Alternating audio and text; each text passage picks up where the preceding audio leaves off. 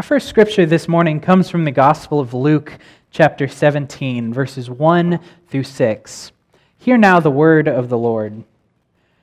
Jesus said to his disciples, "Things that cause people to sin are bound to come, but woe to that person through whom they come. It would be better for him to be thrown into the sea with a millstone tied around his neck than for him to cause one of these little ones to sin. So watch yourselves. If your brother sins, rebuke him, and if he repents, forgive him. If he sins against you 7 times in a day, and 7 times comes back to you and says, 'I repent,' forgive him." The apostles said to the Lord, "Increase our faith." He replied, "If you have faith as small as a mustard seed, you can say to this mulberry tree, 'Be uprooted and planted in the sea,' and it will obey you." Our second scripture reading this morning comes from Ephesians chapter 2, verses 12 through 22. Hear now the word of the Lord. "Remember that at that time you were separate from Christ, excluded from citizenship in Israel, and foreigners to the covenants of the promise, without hope and without God in the world. But now, in Christ Jesus, you who were once far away have been brought near by the blood of Christ. For he himself is our peace, who has made the 2 groups one and has destroyed the barrier, the dividing wall of hostility, by setting aside in his flesh the law with its commands and regulations. His purpose was to create in himself one new humanity out of the 2, thus making peace, and in one body to reconcile both of them to God through the cross, by which he put to death their hostility. He came and preached peace to you who were far away, and peace to those who were near. For through him we both have access to the Father by one Spirit. Consequently, you are no longer foreigners and strangers, but fellow citizens with God's people, and also members of his household, built on the foundation of the apostles and prophets, with Christ Jesus himself as the chief cornerstone. In him the whole building is joined together and rises to become a holy temple in the Lord. And in him you too are being built together to become a dwelling in which God lives by his Spirit." So last week we began this journey through the book of Ephesians, which is a wonderful book, but we did so with the central question of what does it mean to be claimed by God into the household of faith? Because we know it's easy to say things like, we've been claimed through the blood of Christ, but it's hard to say what exactly that means. And it's even harder to live as people who've been claimed. So thankfully, the book of Ephesians does a lot to answer those questions of what does it mean to be claimed by God. Last week, we started off by looking at chapter 1, at how Paul begins this letter when he says, there are 2 things that you need to remember, 2 things that are important to understanding this point. The first one is that through Christ, through the blood of Christ, you have been adopted as a child of God. And as such, you have a great inheritance in him. Through your adoption into God's house, you are entitled to all of the blessings that brings, to all of the wondrous joys that come with it. And the second thing is that we don't fully understand the magnitude of that statement. We can say that we're claimed by God and adopted as his children, but we don't know just how much that means, because it means a lot. And it's true, before we can understand what our inheritance in Christ is, before we can understand the blessings that come from God as members of his house, we have to understand who God is at the beginning. Last week, as we read through this, as we looked at the first chapter of this book, we were laying the groundwork for the rest of what Paul has to teach us for the rest of this good news that's proclaimed, and for the rest of our new understanding of what it means to be claimed by God. So this week we continue on and look at chapter 2, in which Paul makes a few very important movements. Most important of all, I would say, is his movement from talking about you to talking about us. It's a movement from talking about the individual, what it means to be claimed by Christ, to talking about what it means to be a part of a people who have all been claimed by Christ. This is a challenging topic to navigate. This is one of those things that Christians struggle with, and for good reason. It's important, but it's hard. And as a person who preaches regularly, I'm always looking for stories to tell. It's just one of the things that comes with the job. And as I was reading this time, I was reminded of something that happened while I was in college. I know it seems like all of my stories come from college or high school, but the truth is I haven't had much other than that yet. So I hope y'all will bear with me for a little while longer. But the second semester of my freshman year in college, I'd made friends. I had a group of people that I hung out with pretty regularly, but I was looking for a way to get engaged in a faith community. I went to church at the Methodist church just across the street from the dorms, but I was looking for something a little bit deeper, somewhere that I could get involved with a community of believers that would help build me up and with whom I could continue on in this walk of faith through college, because I thought that was just so important. But the thing about Texas A&M is that it's a big school, and a big school tends to have a long list of organizations. So as I looked at this list of 800 student organizations, I felt overwhelmed. But eventually I found one that sounded like a good place to try, and that was this group called Artists. Now, Artists was a group that was specifically meant as a fellowship for Christian artists. I was someone I loved music. I liked doing some graphic design type stuff on the computer. I liked to draw, even though I was terrible at it. So I thought this would be a good place for me to go to try and find some Christian fellowship. So I walked in there, and my first time at one of these meetings was a lot like what I imagine a visitor's first time coming to this church would be, which is to say, you get there, and you're immediately surrounded by people who don't just want to know who you are because you're strange and new, but rather want to know who you are so that they can bring you into the life of the group. It's a demonstration of actual care and actual love. And it was an amazing thing to experience when I walked into this group. But here's the thing about Artists. Not the group, but Artists, the people. Anybody who knows artists or who is an artist knows that oftentimes artistically minded people tend to think in a little bit of a different way, and that tends to create some interesting types of awkwardness at times. Now, I am under no illusion that I am not an awkward person. I definitely have been shy for my whole life, and I'm okay with that. But this thing happened when I walked into that group where my type of awkwardness and their types of awkwardness clashed a little bit.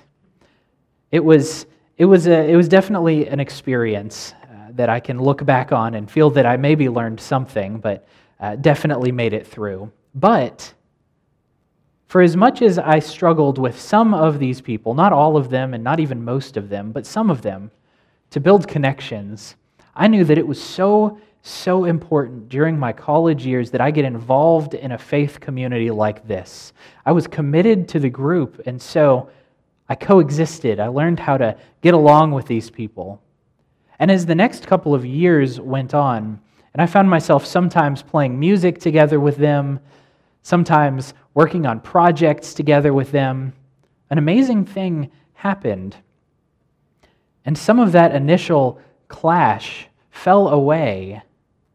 Because when you are invested in something together with somebody else, and you begin to realize just how close those kinds of friendships can become. As I read this passage, one of the things that jumped out to me is the simple fact that one of the best and hardest things about the Christian life is knowing that at the end of the day, we are in this together.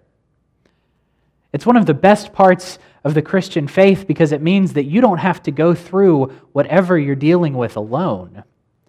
But in fact, that you are a part of a community that's built on love, a community that's meant to be a place where we can share burdens and share celebrations.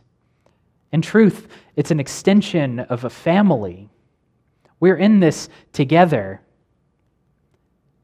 But for as wonderful as that can be, there are other times when we come together and just clash.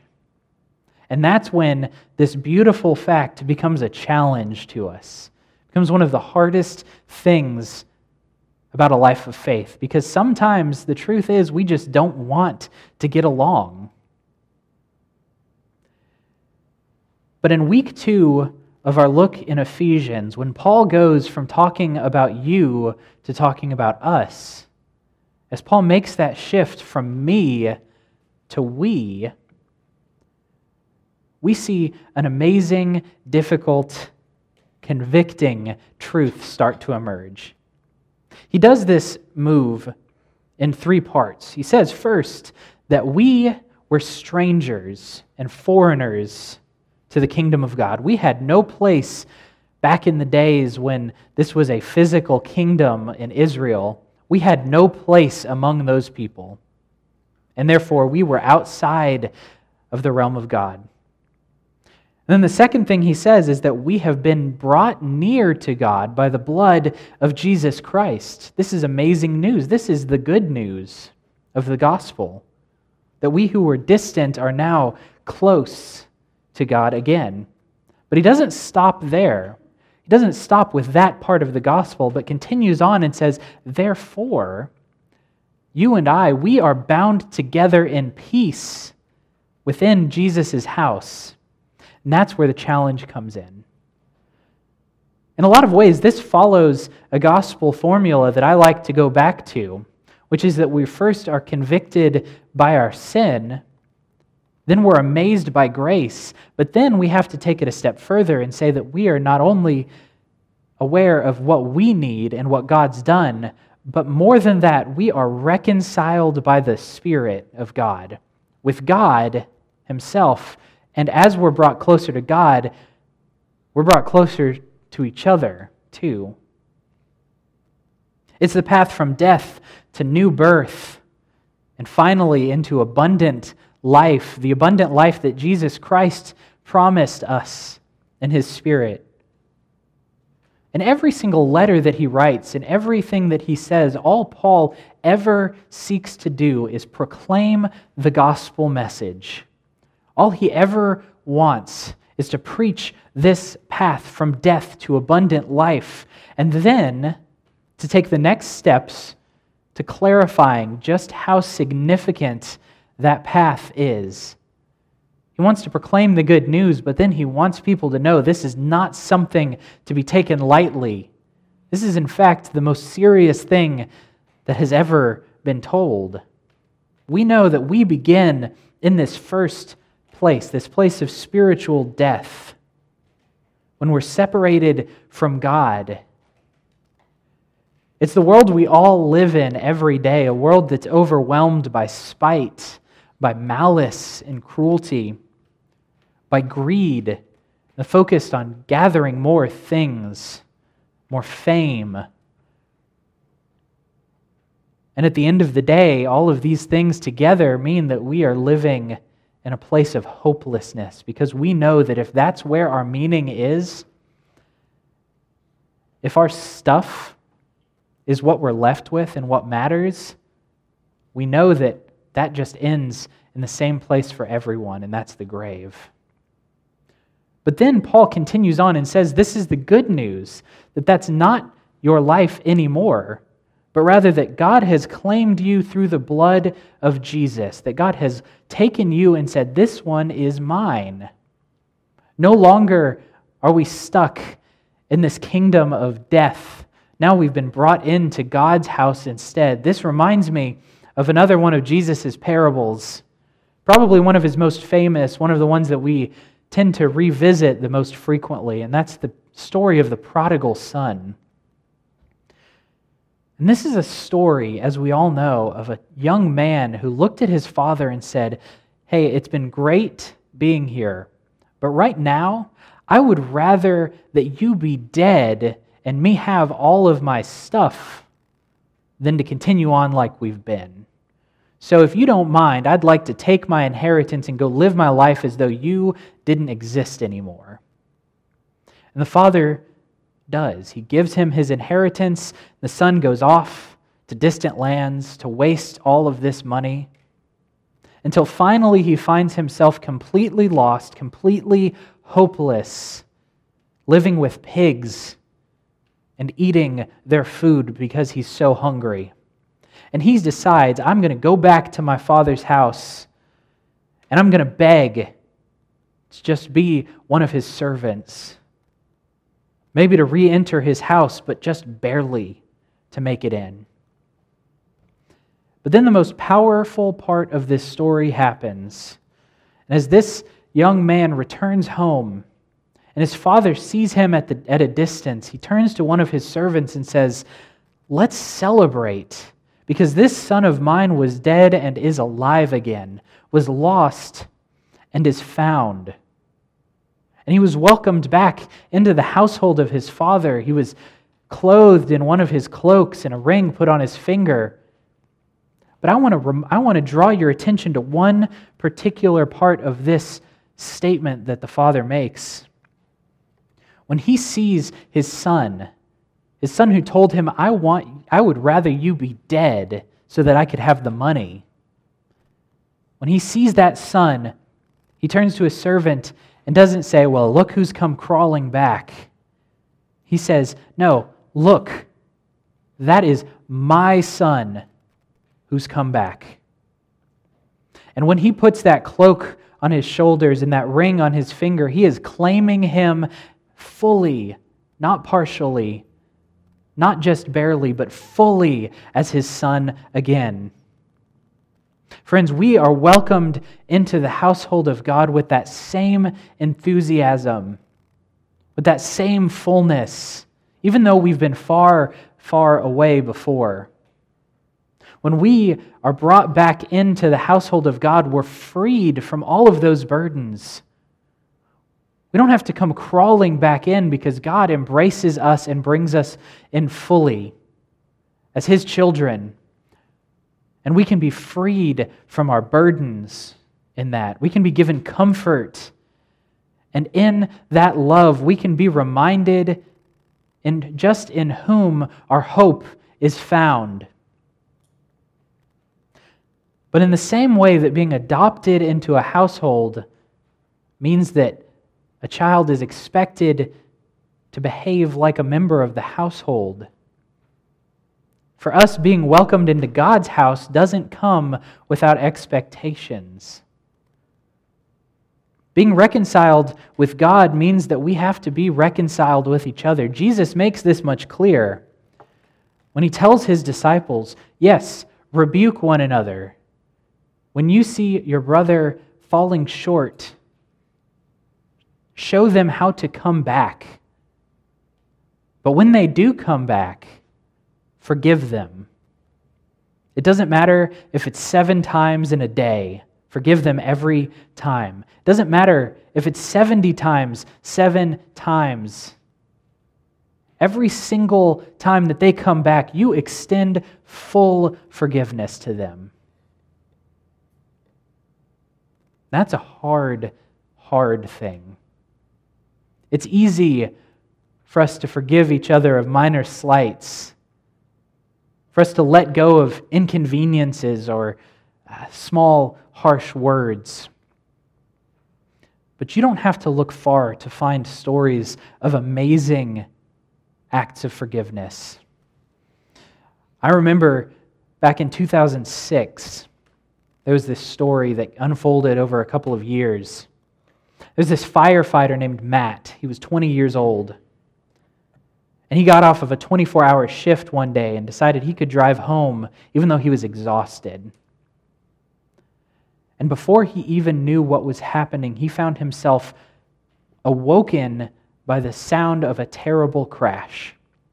As he regained his bearings and saw what was going on, he realized that he had fallen asleep at the wheel and veered into oncoming traffic and had a head-on collision with another vehicle. The first thing that he saw was that there was a young child, a 19-month-old child in the front seat who was unharmed. The second thing that he saw was that there was another person in the car, the mother who was pregnant with another child. Her name was June, and she was killed on impact. Her husband was a man named Eric, a Christian man. As I was reading this story again, I tried to imagine what it would have been like for him in those days, in those years afterwards, as the court proceedings began, as the investigation continued, what it would be like to see all of this happening while having to mourn the loss of a spouse and a child. I tried to understand what it might be like to think, why did this happen to her and why did this happen to me? And then I tried to imagine what Eric might have wanted to say to Matt, or maybe to do to Matt. But the court forbade them from having any contact with each other until just one day shy of the second anniversary of the crash. Matt was walking out of a grocery store across a parking lot, and he realized that someone who was walking the other direction towards him was Eric. And Eric had the same realization. And the two men who had heard of each other, who had so greatly impacted each other's lives, saw each other for the first time in person. And the response wasn't one of anger. It wasn't one of vengeance. But rather, the two men met with tears and a hug. And Eric said to Matt, "I forgive you." As the years went on after that, the two kept in contact. They became something of friends. In fact, they ended up going to the same church as time went on. These two people who had first been in contact because of something so terrible, through forgiveness, found a bond that continued on until the present day. This is the place where forgiveness becomes difficult. But by the grace of God, it becomes so important. Through Christ, these kinds of forgiveness, this kind of peace, isn't just possible, it's expected of the people who live within the household of God. That's not to say it's going to be easy. We should meet this in the same way that the disciples heard Jesus' call, which is to say we should pray, increase our faith. But through Christ, it is possible. We've lived so long now, every day of our lives, in a kingdom that expects grudges, that demands divisions, and that celebrates indignation. But now we're citizens of a new kingdom. We're members of a new household, not a kingdom of separations, but a kingdom of reconciliation instead, a place where impossible divisions are mended, where broken relationships can be repaired by the grace of God alone. So as we go out from here this morning, as we go into this next week, I want to invite you to think about the places in your life where there are divisions, about relationships that you have had that have been broken, about people to whom you need to extend forgiveness as Christ extended forgiveness to us. And I want to invite you, with the disciples' prayer, increase our faith, in your mouth, to do the hard work of making amends of building bridges, and by the grace of God, of being reconciled. Because through Christ, for as hard as this thing is to do, this amazing gift of forgiveness that we have is possible. Thanks be to God. Amen.